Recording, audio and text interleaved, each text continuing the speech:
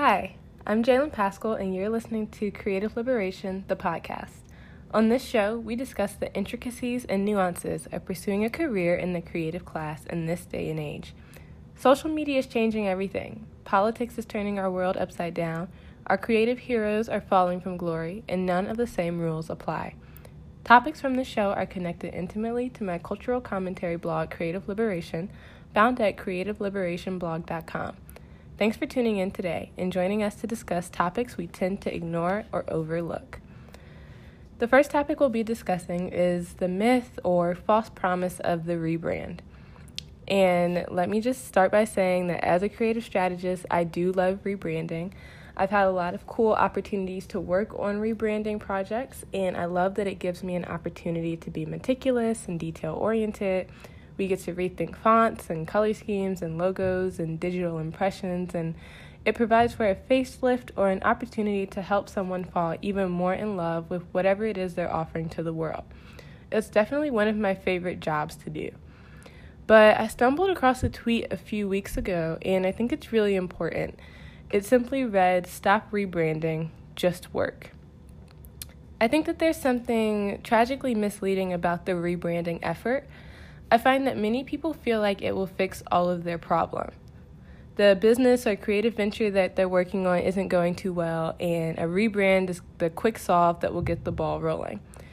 So it really sucks, but at some point we're going to have to correct that misconception, because ultimately rebranding does nothing if you don't do the legwork. While the look and feel of a brand is a critical element of your endeavors, there's no good branding for bad work. Your product or service should sell itself.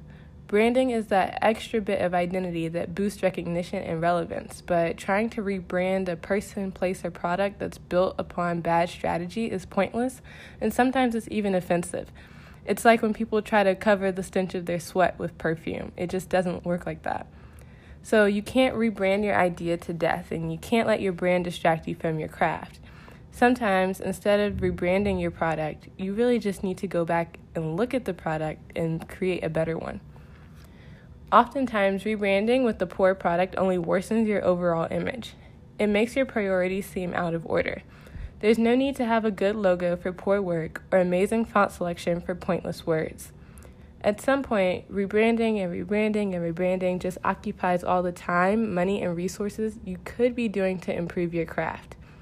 So don't let finding the perfect brand identity stand as your excuse as to why you can't get started. You spent 3 months rebranding, so now your site launched late or not at all, or now you missed the deadline for submitting that portfolio, or now everyone's lost interest. And I have to remind myself of this too. A few months ago, I focused way too much on how creativeliberationblog.com looked and went weeks without posting content because I wanted the tabs to look just right and the headers to be perfect, and it's really a dangerous trap. It's enticing with all of its opportunities to be creative about the little things like font and scheme, and a reason to not think about all of the hard stuff. You don't have to think about writing if you can just think about typefaces.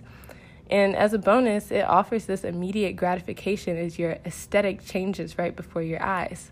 Rebranding is just more fun than the actual work behind it. But ultimately, rebranding should just serve as a pick-me-up for yourself or your company. It's the finishing touch and adornment. It can take you to the next level, but only under the implication that the foundation is solid. It can make you better, but it can't make you.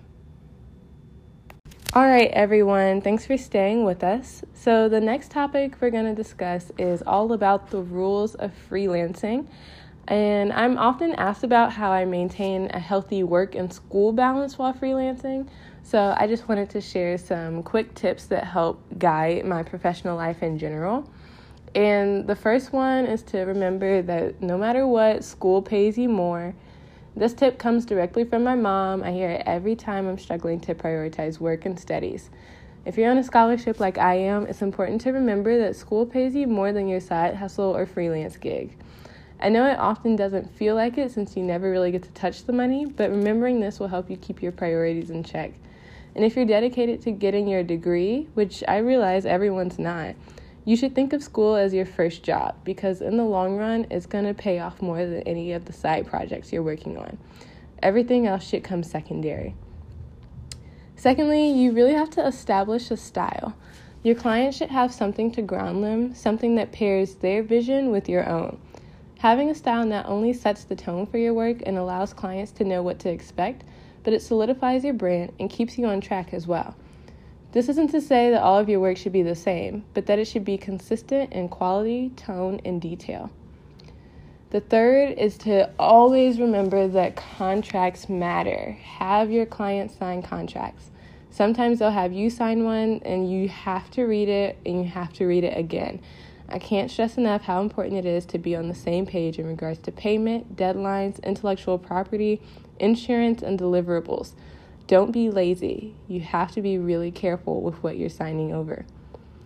The fourth is to ask for more money. Know your worth, and that's something that I'm struggling with too. It's hard, especially for women and especially for women of color, to raise their rates, but it's necessary.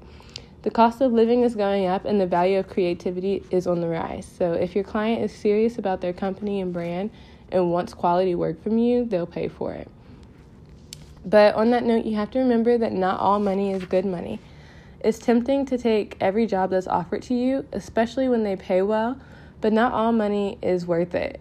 If your vision, style, or brand isn't in tune with that of your client, that causes enough of a strain. But sometimes clients will expect you to cross ethical boundaries you're uncomfortable with. There will come times where it's better to politely decline the job than to abandon your creative or moral values. And with that being said, number 6 is leave yourself enough time. Don't set your turnaround time too closely. Give yourself enough time to produce quality work among your other responsibilities. If your client needs something quickly, explain the limitations a hasty deadline may impose. And also dealing with time, you have to be on time. It's never cute to be late for meetings, calls, or deadlines. Number 7 is to honor the sweet spot. There's a perfect balance between what you want and what your client wants. There's a compromise that must be made to find the perfect merger of your brand and your clients. And it's important to remember that it's you and them, not you or them. They want you to push them, and they are going to push you. And that's how you'll get to meaningful work. And number 8 is remembering that you're bound to word of mouth. So referral means everything to you, especially if you're smaller and just starting out. Your website and social may bring in a few inquiries, but the best and biggest projects come from people who have been recommended to you. They already trust you, they've already seen that you're worth the money, and they've already started thinking about how your work can elevate their brand. Additionally, you never want to leave a bad taste in someone's mouth.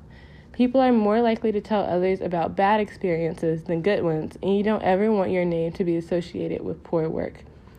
On that note, I'm going to turn it over to our guest, Reggio Buena, who's done some freelance work. He's currently studying organizational communications and graphic design, so he really has a good grasp on what it takes to be a successful freelancer.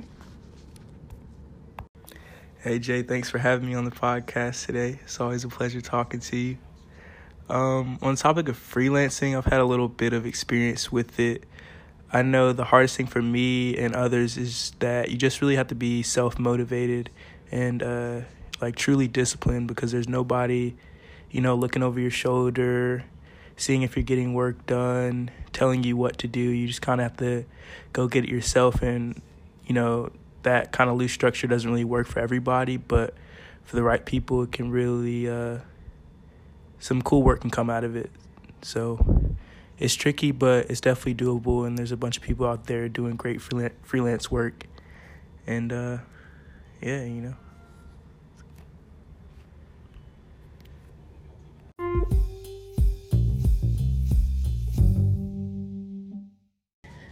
Okay, guys, thanks for listening. Thanks to our guest speaker, Reggie, for offering his perspective and experiences. Be sure to check out his designs and consider him for any design work that you may need done in the future. On the next show, we'll be talking about whether or not working in street style is dead and if the influence of Virgil Abloh has been positive or negative. Be sure to keep up with the digital blog at creativeliberationblog.com and follow me at Creative Liberation on Twitter for constant cultural examinations and unsolicited opinions.